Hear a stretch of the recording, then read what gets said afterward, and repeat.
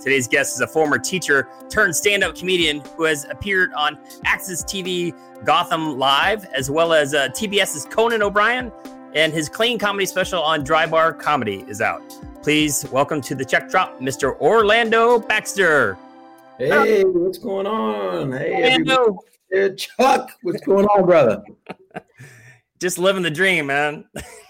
24 weeks in, man. I made it, brother. I made it. I'm in the top 25. I can feel it now. I feel good. Yeah, it's funny now. Like, I didn't think about, like, you know, that going into this. Now I have comedians going, really? You haven't had me on yet? I'm like, I mean, there's so many great comedians, and you know, I try to diversify, and it's funny, like, you do this long, and now I start getting like people like kind of heckling me with like comments and stuff, and like, hey, I haven't seen a black female on, I haven't seen this, and like, you need to diversify. I was like, man, you guys are picky. So the organizations are on you right now, man. They're watching you, man. I know. I didn't think I needed to go start checking off that list. Like, all right, well, I need to get this. Like I'm a casting producer, like that I have to check off the affirmative action of who's my guest of my free podcast. Yeah. That's 3 white guys, Chuck. Come on now. People getting awfully picky. Like, man, you had Andrew Slater on last week. He's awfully white. Yeah. Oh man, well, welcome. I'm glad you're with me, man. So yeah. So how are you doing through all this? I'm doing fairly well. I'm just trying to stay busy, and that's what I've been doing. Staying busy, doing a lot of like virtual stuff, and I actually was working on a small independent movie, so that's occupied the majority of my time. But we finished wrapping. I just finished wrapping, like doing the last audio stuff I had to do. So that's been cool. Nice. Really. Can you talk about that project at all, or is it still kind of hush hush? Yeah, it's kind of like it's a small independent movie. I would say this, a small independent movie called The Salesman. It's about salesmen, and I play a salesman. Are there a lot of other comedians? Or? Yeah. Okay. There's a lot of other comedians, a lot of them from the Boston and New York area. But it's comedy. It's pretty funny, and I was just happy to be doing something during this time, and it was a little bit weird with the pandemic and trying to figure out how you meet up and shoot a scene when it involves 10 other people or a few other people. Right. So, but they took great precautions in terms of like everybody's safety and kind of shot it in a way where I felt comfortable with. And so it's been a great learning experience for me. Gotcha. Now, my question is, did this start taping before the COVID hit, or is this, hey, we're gonna shoot a movie during the COVID? It was literally during the COVID. Like, so interesting. Yeah. In terms of writing the movie out, in terms of casting, in terms of when we started shooting. So that literally probably started a week to 2 weeks after COVID. Okay. Now, did you have anybody that was like slated, or I mean, any hesitation for people that wanted to, to be a part of it, but then says, no, I just can't during this time? Did you have any of that pushback from anyone? Well, since I wasn't one of the people like casting people or directing or anything like that. It's, I just am involved as an actor. But yeah. So I'm pretty sure they had some people that pushed back, but we started shooting around July, which is probably around the point where people are kind of like antsy, like when you're not doing anything else and you don't foresee yourself doing much else in the future as well. You're just like, yeah, I'll take it, right? So we probably got more people that wanted to participate in than probably normal. Like if people had a regular schedule, like if I have my regular schedule, I don't even think I'd be able to do it. You know what I mean? Yeah, that's crazy, man. I mean, like it's weird. This whole, I keep hearing people say new normal, but I don't want this to be the new normal. And I just posted I think it was a Vice News thing on Facebook. I just posted it. It was all about like trying to put the science back into live concerts and live events, and they're literally trying to do like tracing of what people are touching and such, and it's really interesting how now that we're trying to move forward. And I feel like they're doing a little bit too much work and without just saying like, let's just wait until we get a vaccine, because I think that's the whole thing. But I don't know. It's the new normal blows. Yeah, the new normal sucks. The one good thing you just said, though, is about the vaccine. I mean, like, as far as I know, like some of the reports with the 3 companies that have made vaccines so far, they seem pretty damn effective.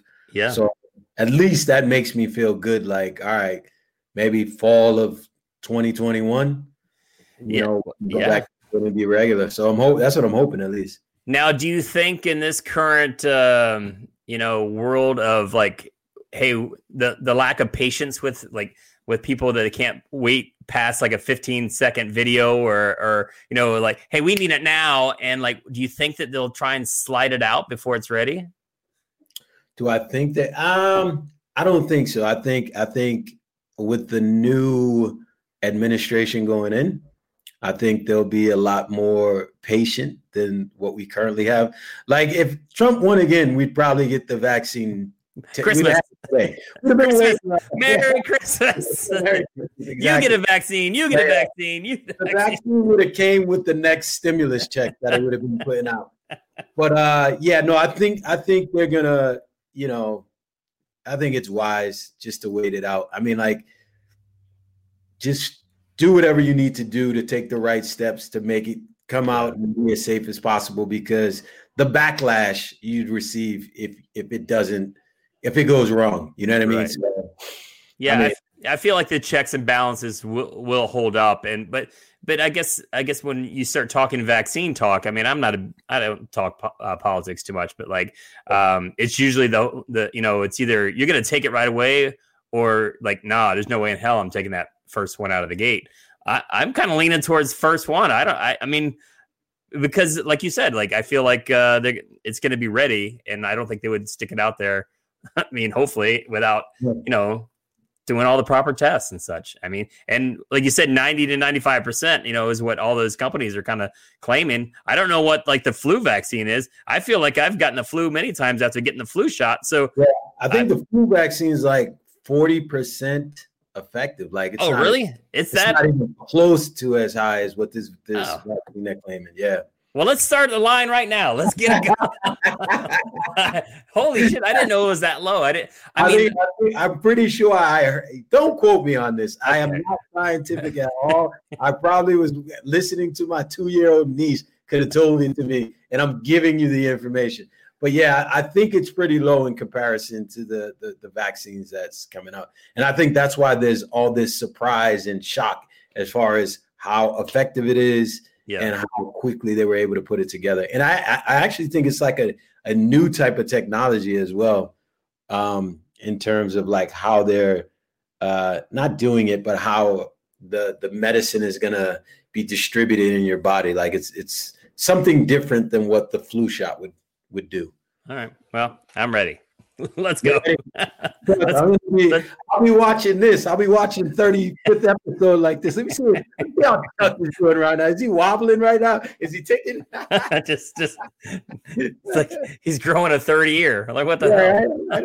It's not that bad. It's just a third. It's all right. I can still book comedy. Yeah. So I see that you're doing a lot of the live or the virtual Zoom shows and such. I saw the Orlando and Friends on your website and such that you're doing. How are those going? Those are going great, man. To be honest with you, I think one of the pros of being in this situation, if there is a pro, is it kind of forces you to kind of either A, wait it out, B, just take whatever's out there, or C, try to create something for yourself, just like you're doing. I don't recall you being a podcaster before this whole thing, but now you can add that to your resume. And I think it's the same thing with me. Like I just kind of looked at a situation and say, hey, before COVID, I planned on doing these live shows with different school districts. So when the COVID happened, all that obviously got canceled. And then I kind of started focusing on the movie stuff. But then after, I was like, what can I do after? You know what I mean? I don't want to just sit here and wait it out like everyone. So, I created this Orlando Baxter and Friends on Zoom and kind of contacted some of the people I knew and kind of set this whole other thing up that involved more school districts, and it kind of grew. But as of right now, it's going really well. So I can't complain. I'm surprised. I can't complain. You know what I mean? Like, I just thought it was going to be like a small thing, but it ended up turning out to be it's been worth my while. So I'm super happy. How does that work as far as financial repercussions? Do they send you like tips, or is it like, are you contracting like a certain amount for that? No. They'll tip out the comics. Which is cool. Like, I kind of did it to kind of, I have a small teacher fan base, just say, so it gives me an opportunity to do something that I kind of wanted to do personally anyway, and involve some of my friends that kind of looking to do stand-up as well, put the two things together, and, just a short, like, appetizer show where people can watch it, not the general public, but just the teachers in certain school districts in a particular city. In fact, we'll be down in Charlotte soon, and in a couple of weeks, I think. But I think in like a couple of weeks or a month. But I did have to switch Charlotte. But yeah, man, like I'm excited, man. Like it's not like necessarily like a money making type of thing, but I do think it's something that the teachers are really appreciating, and they have a stressful job, as your wife's a teacher, right? Right, she is, yeah. She decided this year to go back into the classroom. Which is terrible timing. I hate to even laugh at that, because I know if she was watching right now, she'd probably punch me in the face, because she decided probably around December, January, I think. She's like, I think I want to go back in the classroom. I miss it. She was a MTSS coach before, so she was kind of like coaching teachers and such. But oh my gosh, yeah, she she's already over it. I mean, there's a lot of wine in our house. Yeah, no, and I understand it. Like, that was another part of it. It was like, when I taught for 12 years, and I know what that stress is like to be in the class. So I can't even imagine what it's like trying to teach at home. It's kind of similar to trying to do comedy from your home, because you're dealing with way more distractions than you would ever deal with in a club. You know what I mean? But the expectation is still there. You know what I mean? So yeah, you still have to teach these children. Yeah, you still got to teach. And, you thought it was difficult to teach with kids like passing notes or playing on their phone. Now there's kids literally in their blanket with the covers over their head, and you got 30 kids in front of you, and you're trying to like deal with all that.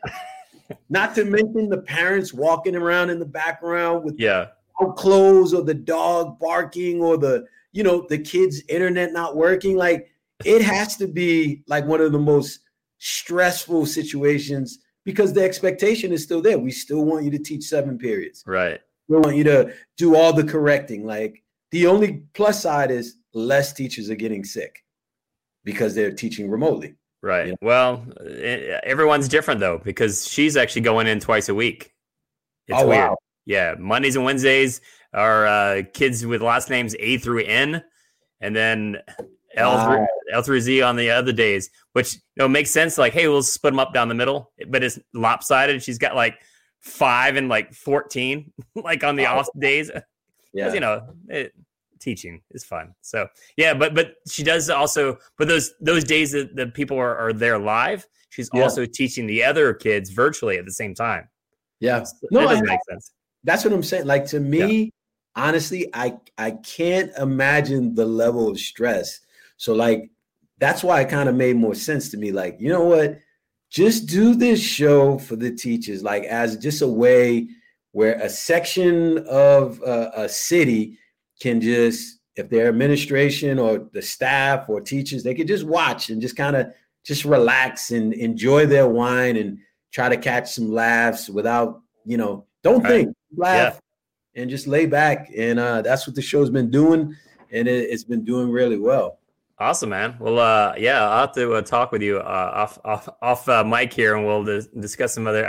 My brain's already going with some other business ideas for you, so I think we Yep. can help you out there. All right, well, let's segue into obviously you mentioned 12 years teaching. And Yep. remind me, what grade did you teach? I started off in high school. Like I was at an alternative school for about a year. It was, I don't even count this as a year, but it was like a year where I was like a building sub. And then I went and I had 4 years as like a TV and production media teacher. But I was a history teacher the whole time. Okay. That's what I was certified in. I taught history then for 2 years. And then the rest of the time I was like in school suspension. Like to me, people are like, why would you do that? It was like, because, teaching is one of those weird professions where it doesn't matter what you teach, but it matters how many years you've been teaching.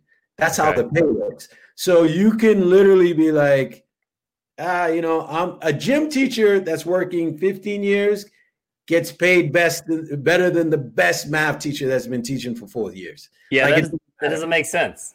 Yeah. Well, I mean, I guess it does. I mean, I guess you choose your path, right? I mean, you're still in the school system, and yeah, it makes sense that aspect. I mean, you're still doing the time. So in theory, you being I guess a disciplinarian, is that what you would be in that scenario? But which makes no sense. If you know me, you know my personality. No discipline whatsoever. And you just sit in a room, and go, "Hey, shut up, Billy!" Like, yeah, Billy, keep it quiet. Or, well, tell me what you did again, so I can talk about it later on stage. But after that, be quiet. You know what I mean? Right. So yet you're still getting the same pay as the teacher down the hall that's actually that is actually like ready to use cocaine. That has to go home and spend hours and hours of late night planning and lessons, and because that's what my wife does. Yes.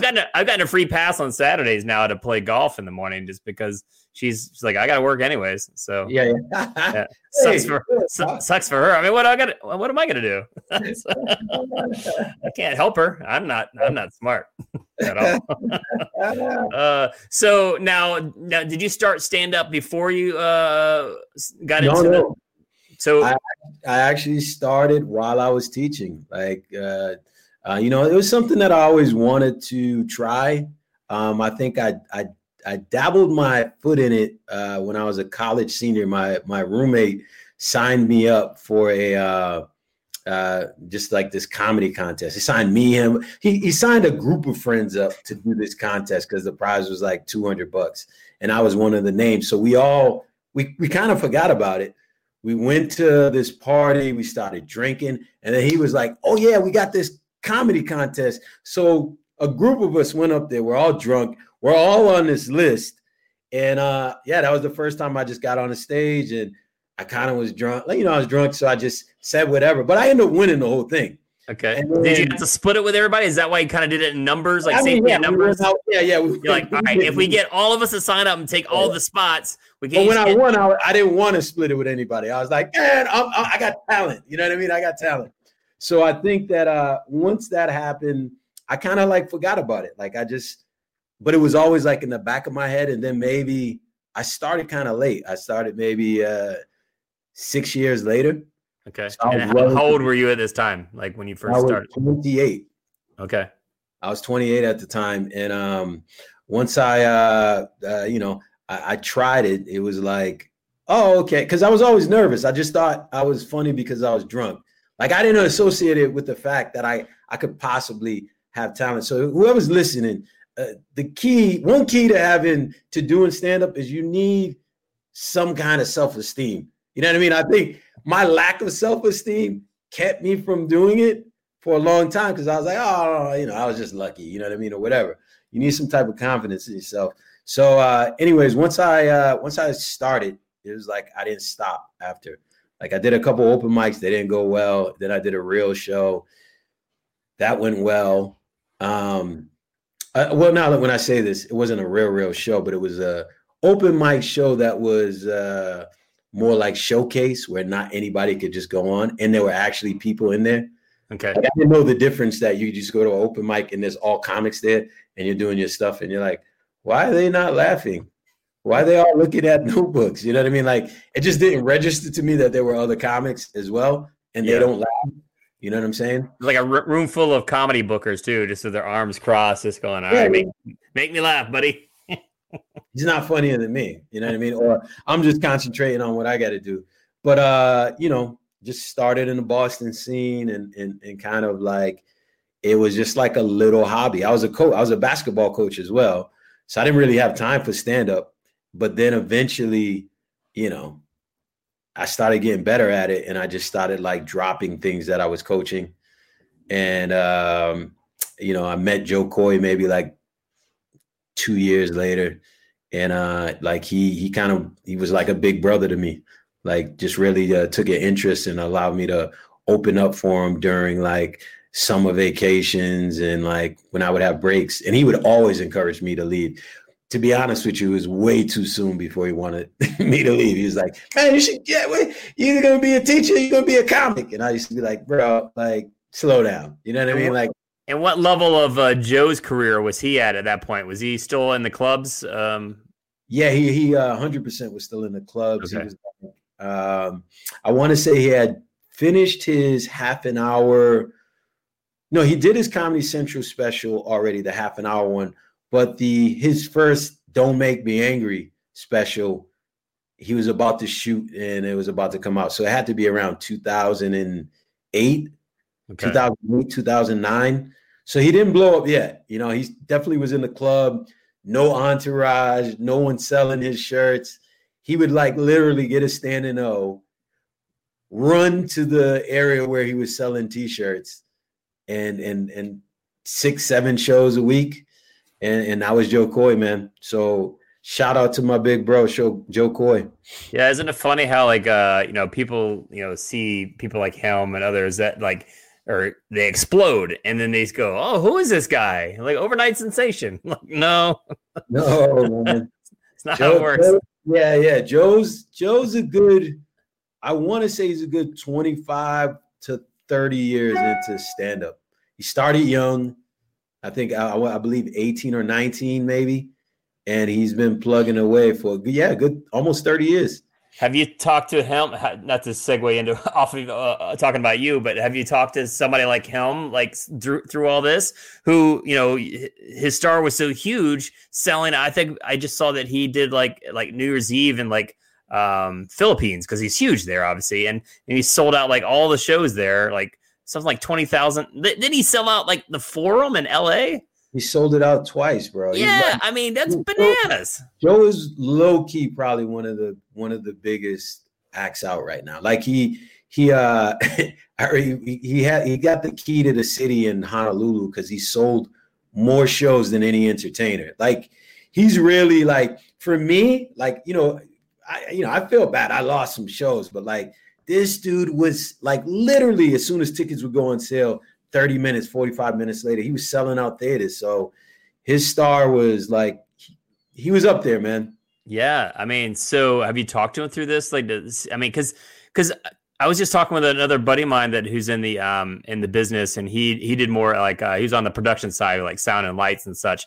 And you think about how many people, not only the entertainers, but people like him and others that are rooted in this business, that they would follow around like the tours of like bands or comedians, and I mean, they're all just like screwed. We're all like just struggling to make it work. So.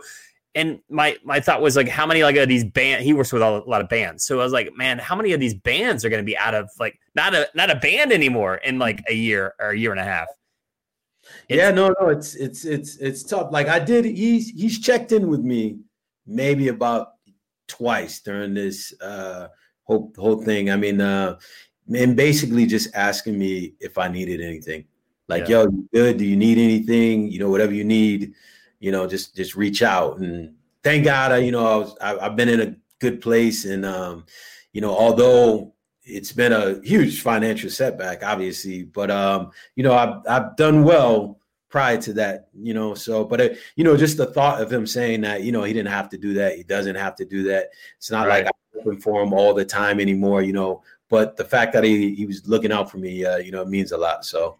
Yeah, that's awesome that he did that. And you know what? Even while we're on here talking about it, I encourage anybody that's watching or listening to it's just a reminder to maybe check into with a friend of yours or whatever that you know that's in the entertainment business, whether it's an entertainer or, you know, down the line, like in the production side or agent or whatever. Just check in. I mean, man, it's just always good to do that, especially during times like this. I mean, holy shit. I mean, this is why I'm talking. Like, this is my my therapy, like once a week, at least, to just shoot the shit and talk to comedians, and we're all, you know, kind of vent a little bit and, you know, spread the love a little bit. So, yeah, I don't know.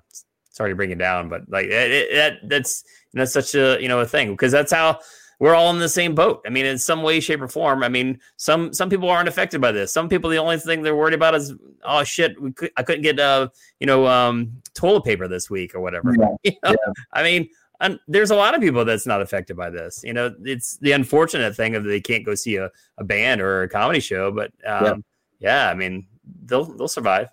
So. Yeah. I think about like this. Obviously, I mean, anyone in the entertainment business is destroyed, but there's so many other people that have been affected, and they're doing even the jobs that they hated. Like, even those people are losing their shit. Like, because after a while, if you hate a job and you're like, oh, this break is fine, but then when you feel the financial impact of it, and give me that shitty job back. Yeah. Give me my shitty job back. And it's like the same, like if you're just imagine you're in like a certain industry, and like that whole industry, like say you work at JetBlue and you fucking lose your job or whatever. Carnival Cruise Line. Yeah, you can't go to American Airlines and think they're gonna hire. Like if you hated JetBlue, there's my chance to go to American Airlines. You can't even do that. You know what I mean? Because the industries are just being affected, and then the cruise ships the same way. Like people don't realize how big the cruise line industry is, like in terms of entertainers on the cruise ships, and just that shutdown is just like insane. Like, cause I was stuck on a cruise ship. Like when this whole thing happened. How long were you on there? I was supposed to come home on March 13th, I believe. I didn't come home to the 18th. Like we were going back to Puerto Rico, which was the place where we got off at. And Puerto Rico was like, me no speaking English. You know, they didn't let us like dock there. You know what I mean? They told us to go back. You know what I mean? We're like, what the fuck? So we got caught up. Actually, it was the 15th. So we got caught up on the 15th, and then we end up having to go to Florida. But it was so funny, like, because you told all these people, everybody's watching the news and we see what's going on. Everything is shutting down. But everybody else is like, oh, well, I got work on Monday. You know what I mean? And they were like, all right, well, we can't get off here. And it was like, more partying. Like they went insane on the cruise ship. They were like partying like it was 1999, like the world was about to end. But I was terrified. You know, I just didn't want to be one of those cruise ships that got stuck out there for like 2 weeks. So. Yeah, they. I hear they're already offering free cruises for.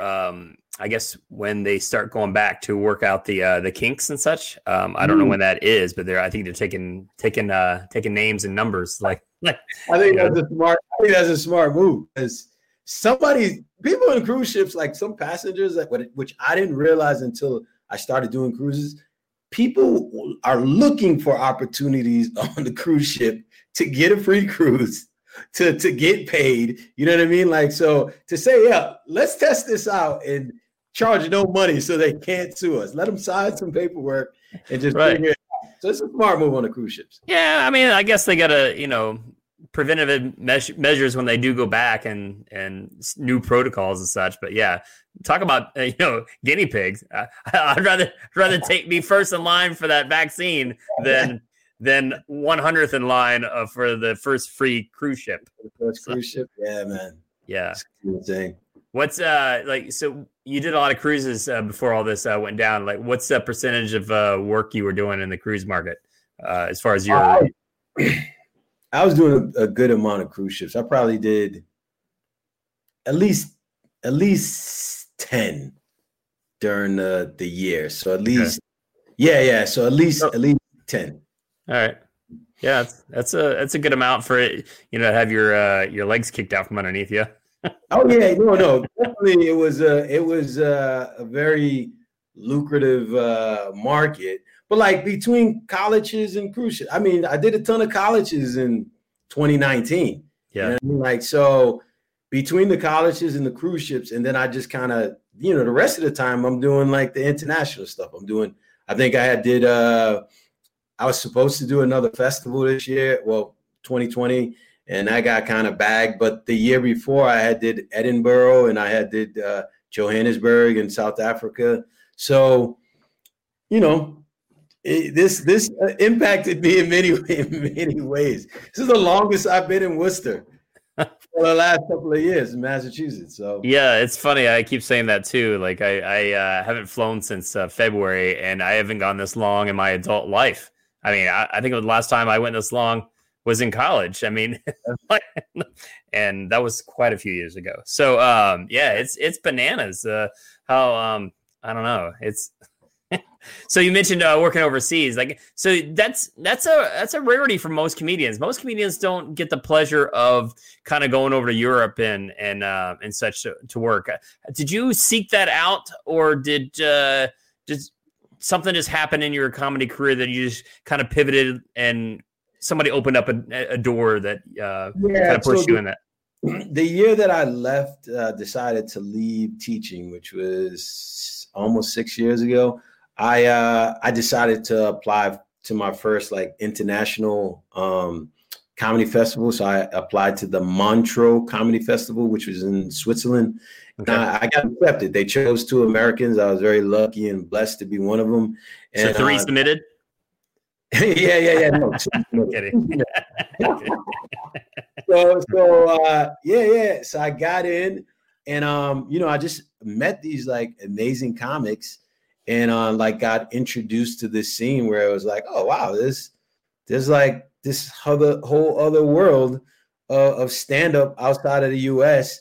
And that led me to just meeting people, as well as an interest in the Edinburgh Fringe Festival, which is the largest art festival in the world, and many comics go there and perform. And that year I ended up doing Edinburgh, doing like a half an hour show, and just exposed to all these great international comics. And it's just been a part of my life ever since, because I performed there, and Eddie Izzard's promoter came to one of these small shows I was doing, and he ended up signing me. He had just started like his own like international agency. And then I ended up being the first American guy that he chose. And yeah, man, I've been with them ever since. And awesome.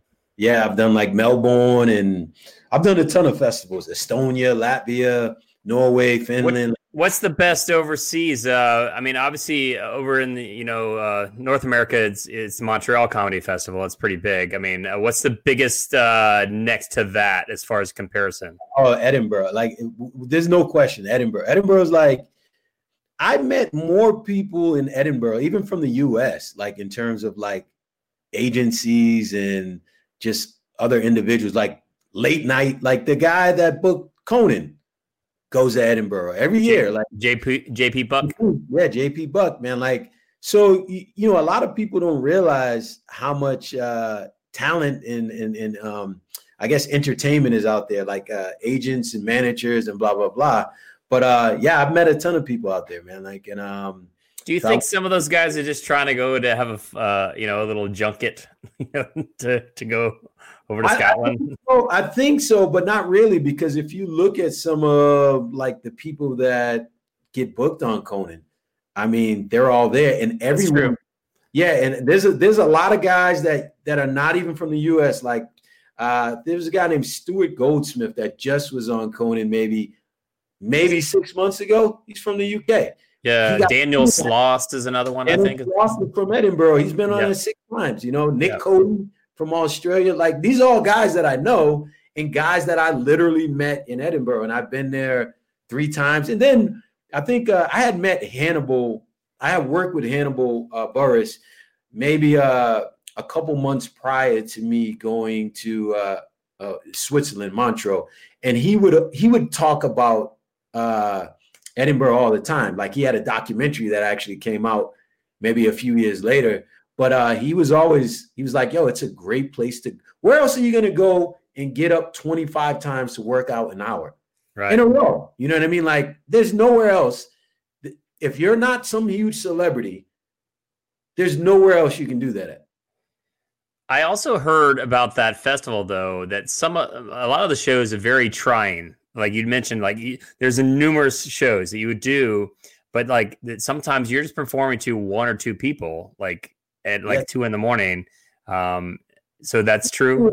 It's like, that's a little bit exaggerated, but there's a million people. Like, this is a month-long festival. There's the population there, like I think it doubles, you know, so there's like 1 million to 1.5 million people walking around Edinburgh, and all they're doing, they're preparing for the festival. All they do is want to go watch shows, and there's shows that, you know, there's about 3,000 shows, I want to say, a day going on. Jesus. So how do you choose like what to go see? Exactly. So people will literally sit there and they'll have like, oh, I want to see, they'll see 5 shows a day. They'll be there for a week and they'll just see all these shows. So yeah, you know, sometimes you'll have shows where, depending on how big you are, how popular you are, how you market, you know, I've had shows where I had 10 people in, 12 people in, but then I've had shows with 30 people in. And the way I look at it too is it's like literally a comedy boot camp. You know what I mean? There's no opener. You know what I mean? Like, you go up there and do 50 minutes. So when you come back to the US, you know, obviously I feel like I'm on home turf now. You know, like I'm doing comedy in front of another culture with a bunch of people from Europe around, and I'm learning to thrive in that situation. So coming back home and maybe doing a college where you're also expected to go out and do 50 minutes, it seems a lot easier because of the, you know, what you went through. It's like, you know, doing a workout with all these weights on you, and then you come back home, you can take the weights off. Nice. Just stronger. Now, material wise, did you have to mix things up, you know, for the translation at all, or was it pretty seamless? Of course, you have to keep that in mind. I mean, like, you know, like, did you figure that out on the first night? Like, like you'd probably gone over your head, like, hey, that bit doesn't work. Like, no, like the lead up to it. Like, so I didn't just go to Edinburgh. Like, here I am. Like, I actually went to London first, and I did some shows out in London to kind of like know what doesn't work and what works. Okay. But I think one of the beautiful things about it is it's just like when you travel around the country. If you're used to just being like, if you're in Boston, you're like, yo, this Red Sox joke murders. And then if you just stay in New England, it will murder every time. But if you go to Phoenix, they're like, I don't give a fuck about the Red Sox. You know what I mean? Like, they don't care. They don't get some of the references that you might, you know, and then the Green Monster, they're like, is he really talking about a monster? Like, they have no fucking idea. So is he drunk right now? Monsters? Exactly. What is he talking about? Exactly. So I think that when you travel like that just nationally, you realize, oh, when you start creating, you keep that in mind that you're writing nationally. And I think because I've been overseas so much, you know, even when I write now, I consider that like globally, like, all right, can I do this in England? Can I do this in Switzerland? Interesting. If I do it in Norway, how do I have to adapt? You know what I mean? So most comedians don't think or write that way, because you're one of the few comics I know that that travel overseas quite a bit to do that. So yeah, it's funny. A couple of things you mentioned in there. Hannibal Buress. The first time I saw him, he was at NACA Nationals in February, which was weird. That he just. I walked into my booth and he was looking at the wall and it's like, Orlando. And I'm like, holy shit. Like, so I just had a flashback to that. So he's like, oh, you got Orlando? Like, yeah, he's great. And it was funny because he goes, oh, Chuck. He's like, we met. Like, and he said, like, he met me at like a comedy festival in Vegas, like years ago. And I meet a lot of comics when they first come up and I don't always remember them all. So he goes, man, you're like, I met you way back when. I was like, well, was I nice to you? And he goes, you were absolutely nice. All right, cool. Just want to make sure.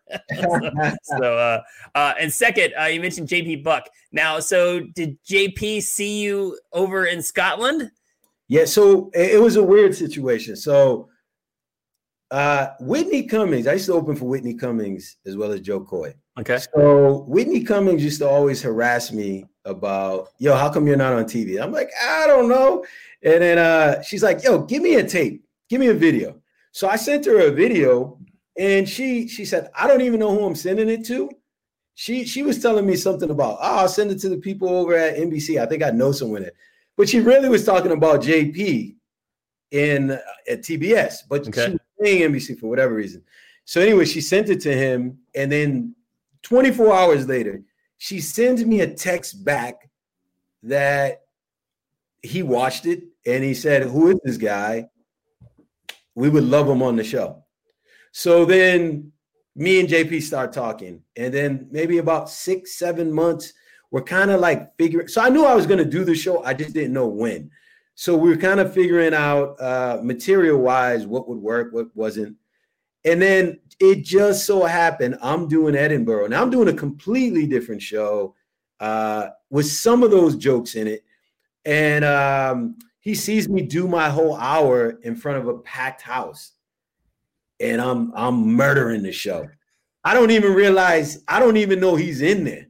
And this is what I was saying in terms of like people that are in entertainment go to this festival, and it's no joke. Like, and then I'm coming downstairs and I just hear, Orlando, it's JP. He's like, bro, I just seen your show. I loved it. When you come back home, I got a date for you. And I came back in September. He shot me a date, and I accepted it, and we went from there. That's awesome. That's funny how you had to go all the way to Scotland to seal that deal. It would have been dope. It would have been a doper experience if he actually seen me there and just was like, yes. Yeah. But I did know him prior to that. I just never met him face to face. It was all like, yo, I'll send you an audio clip. And he was cool, man. JP is such a good dude. Like, he listened to the clip, send me back like pointers, like, oh, you know, because they know what audience that they know their audience, and they're trying to make you look good as best as possible. So they're helping you in material, you know. I've never met him personally. I mean, I wouldn't even know him if he walked in right now, but like I've heard just that, like he's like just a really cool dude. And there's been some times I've tried to help a couple of people try to get a spot, and I've emailed him, and he would respond and say, hey, like he or she's not ready, I don't think, and try back later. One of those things, you know, as a comedy booker myself, I mean, I absolutely respect like anybody's opinion like that and such too. So, but so it seems like a really nice dude. So, what's next for you? After, what's your goal after COVID? Like after, say, the world comes back and we're right back into the pocket again. Everybody's out working again. What's the goal? Like, what's your next new goal for yourself? Well, my goal is to kind of like really take advantage of what I have. Like, I realized, like, I got some teacher material that does well, and I have like this small teacher fan base that I have, like, whether it's from being on the road with Joe Coy or Whitney or just stuff that I have on my own, like over these years. And, so now it's just kind of like to focus on that a little bit more. And I think that's what I'm doing with this Orlando Baxter and Friends. That's I think that has the potential to, I got some things in the works with that. So it's going to be a lot of focus on that, but still go back to what I was doing before. But eventually the goal is to like grow that. Like I really would like to grow that part of my fan base even more, and not just nationally, but also internationally as well. So that's what the focus is. Nice, cool. Well, you gotta have goals, right? Yeah, gotta have goals. You can't have COVID when you have these damn goals, right? Well, it's amazing how many comedians that don't have goals. I mean, they're like, just keep slinging these jokes. Yeah. All right, man. You should write them out, or at least have the go-to list in your brain. Like, hey, this is what I want to do. Check this off the list, and I mean, especially during these times now, because it's going to be twice as hard. Like once the world opens back up, everybody's going to be kicking and clawing to get a stage time wherever they can get it. You think it's hard now? You wait till everybody and their brothers like jumping back into the comedy pool. So yeah, because this is an opportunity too for any like part of comedy where, like, say like when you're in the cruise ships and you're like, we want to get younger comics in here. Like, because of this COVID, they can just literally go back and be like, nah, we're not taking we're not taking any of the older comics back, or they can go the opposite order. Like, so you got to have like some type of plan, in my opinion, that doesn't, or at least for me, that doesn't involve what I already have. You know what I mean? Like, right. Don't assume that you're going to just pick up the right where you were, right, and pick up the pieces and move on. So back in. Yeah. So this independent thing is kind of like a part of what I want for myself. Like, I want to that makes sense. I didn't think about the whole concept of a cruise ship can just go in and clean house and say, hey, listen, like, because I know they have their pecking orders of like of their comedians and their favorites, and especially with Carnival, I know they do a report card system that that's 5 down, and then if you don't have a certain amount, like they kind of start cutting the bottom layer down. So, I mean, those guys there was some of those guys they were all in. That's all they did was cruise ships. I know a ton of amazing comics that are all in. And the thing is, from a financial standpoint, it makes sense because a lot of those guys are grandfathered in, or you've been long enough. The money's really good on cruise ships, especially if you've been doing it for a while and you're one of those comics that's been in there for years, like guys that were making double the amount that I'm making. So like from a financial standpoint, they're like, let's just I can see them doing that because I started seeing, like, when I would talk to older comics, they're like, they're starting to let a lot more younger comics in now. You know what I mean? So, hopefully they don't do that and it goes back to normal. But, but I'm just saying, you got to be prepared, Expect the unexpected is what I say. Yeah. So what is the all right. So going back to the virtual comedy shows, what is the we'll do 2 questions. What is the worst show you've done since March 15th? And then the best show you've done since March 15th? Okay. It can be virtual or live, because I know you were doing some live shows. All right, listen, the live shows are such a luxury. Like, even when they're bad, they're better than a virtual show. Yeah. Does that make any sense? You know what I mean? Like, because you miss the like just the fact that you're live. You know what I mean? Like, this can't be that bad regardless. I'm going in happy. Like, all right, so how many live shows have you done? I know you did one college for me recently that was live. I did the live. Yeah. So out of the colleges live shows I've done, I maybe done maybe about 12 since 12. In 9 months. Yeah, 12, which is crazy. Yeah, I was usually that'd be like a week and a half, like on a cruise ship or whatever. I was home 90 days in 2019 total, which is insane. Yeah.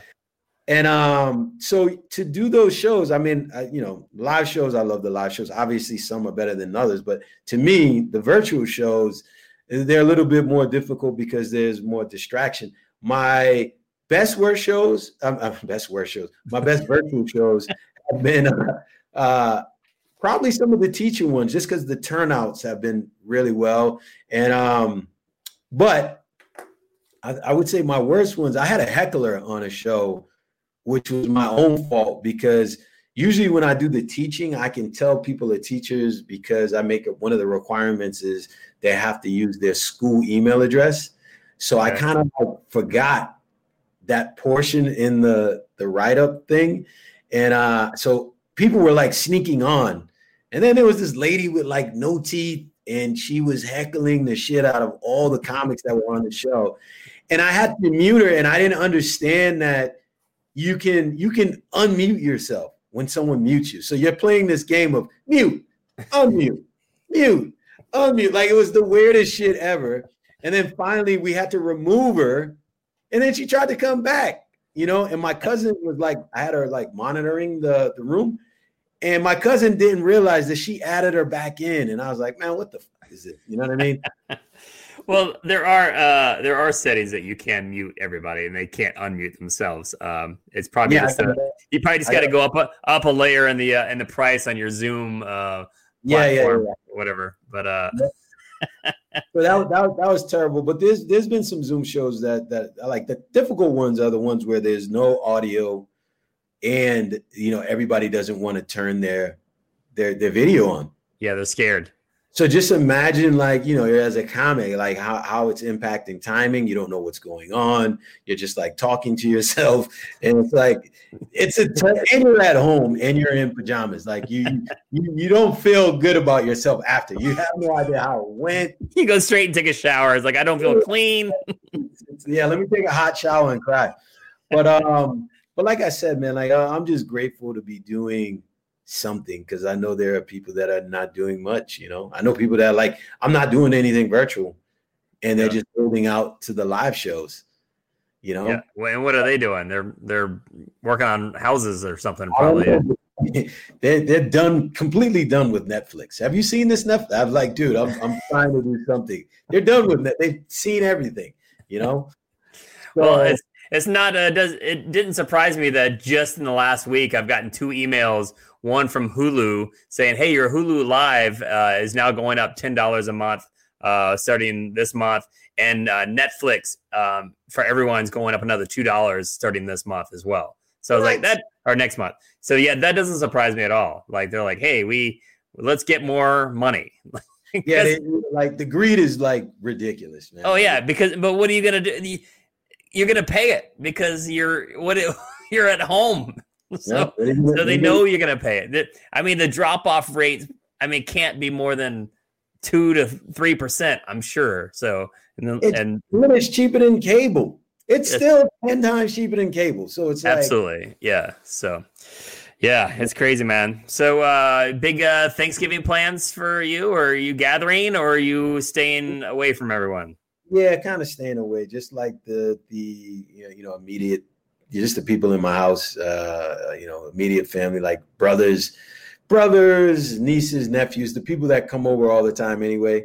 It'll just be, I don't know, 8 to 9 people, and then call it a day, but not the big 30 people like we normally have. So do you have people in your family that are like freaked out, like they'll be wearing the mask and like lifting up to eat and such, or no? Well, if they don't lift up to eat, that's weirder than not lifting up to eat. They're just trying to mash it through the mask.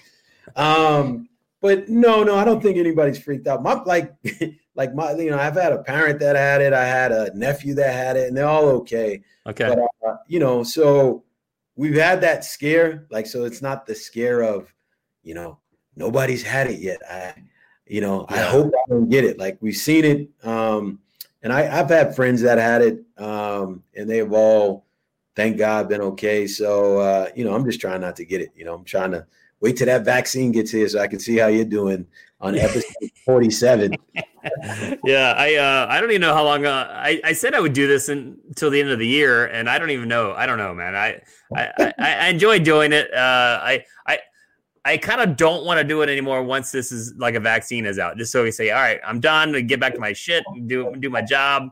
I don't know, man. We'll see how long this carries out, but who knows, man. I meant to ask you too. You during all this, I know right before you did, or right after college or before, you were filming a Huckabee. Yeah. How did that go?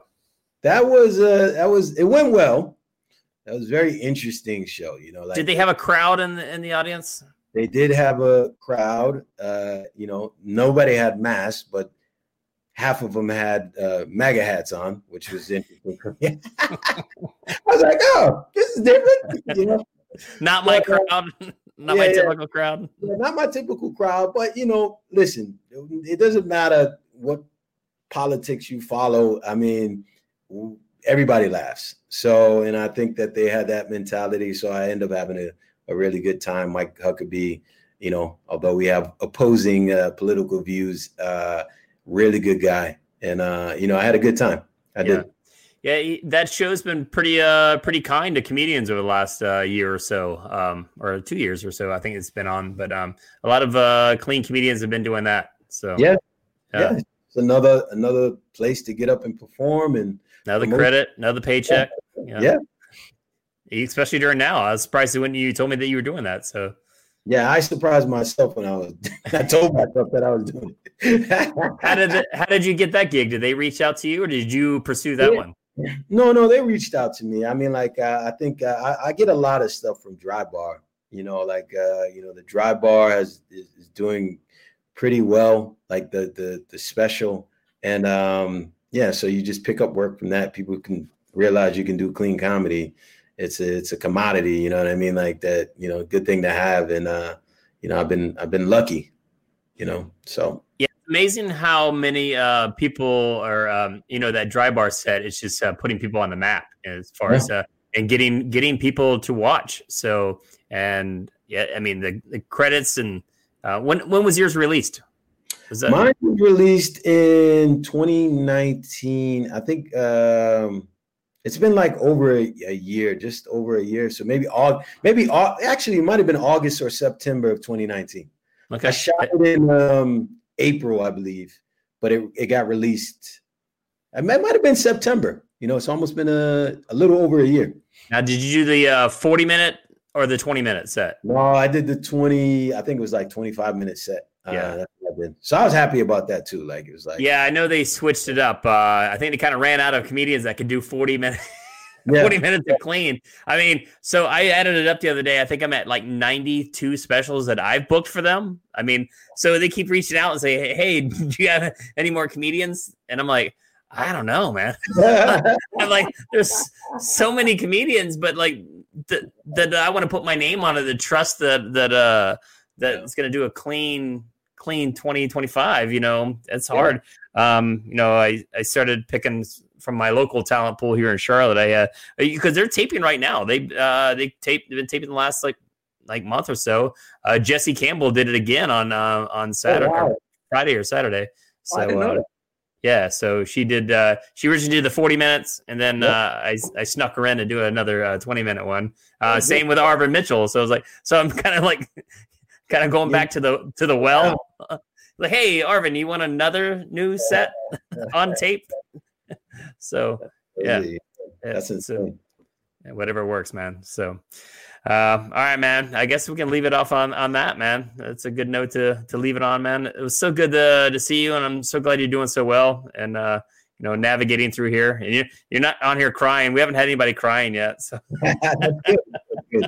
I don't know. What do you do if somebody cries? Do you just Control Alt Delete? Do you get out? Do you exit immediately? I don't know. When that happens, I don't know what I'm gonna do. Maybe it's gonna be me. Maybe the first person that starts crying is me, and then just everybody's just like, oh, okay.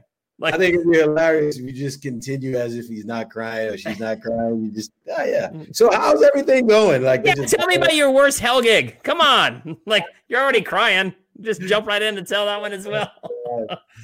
Oh man, dude. So again, man, it's just so good to see you, and I'm glad you're doing well. Anything you want to plug on your end? Yeah, just go to my website, OrlandoBaxter.com. And if you're a teacher out there, go check out what city I'll be doing the shows at virtually for teacher and school staff, Orlando Baxter and Friends. And check me out on Instagram, School Tales on IG, Tuesdays at 7. And that's about it. Awesome, man. Well, if anybody's out there watching and/or listening later on the podcast, if you need a comedian for anything, feel free to go to summitcomedy.com. You can book Orlando directly through the site there. And Orlando, peace out, man. Have a great Thanksgiving. Everybody else, have a great Thanksgiving. Be safe. Don't eat too much. All right. Later. Bye.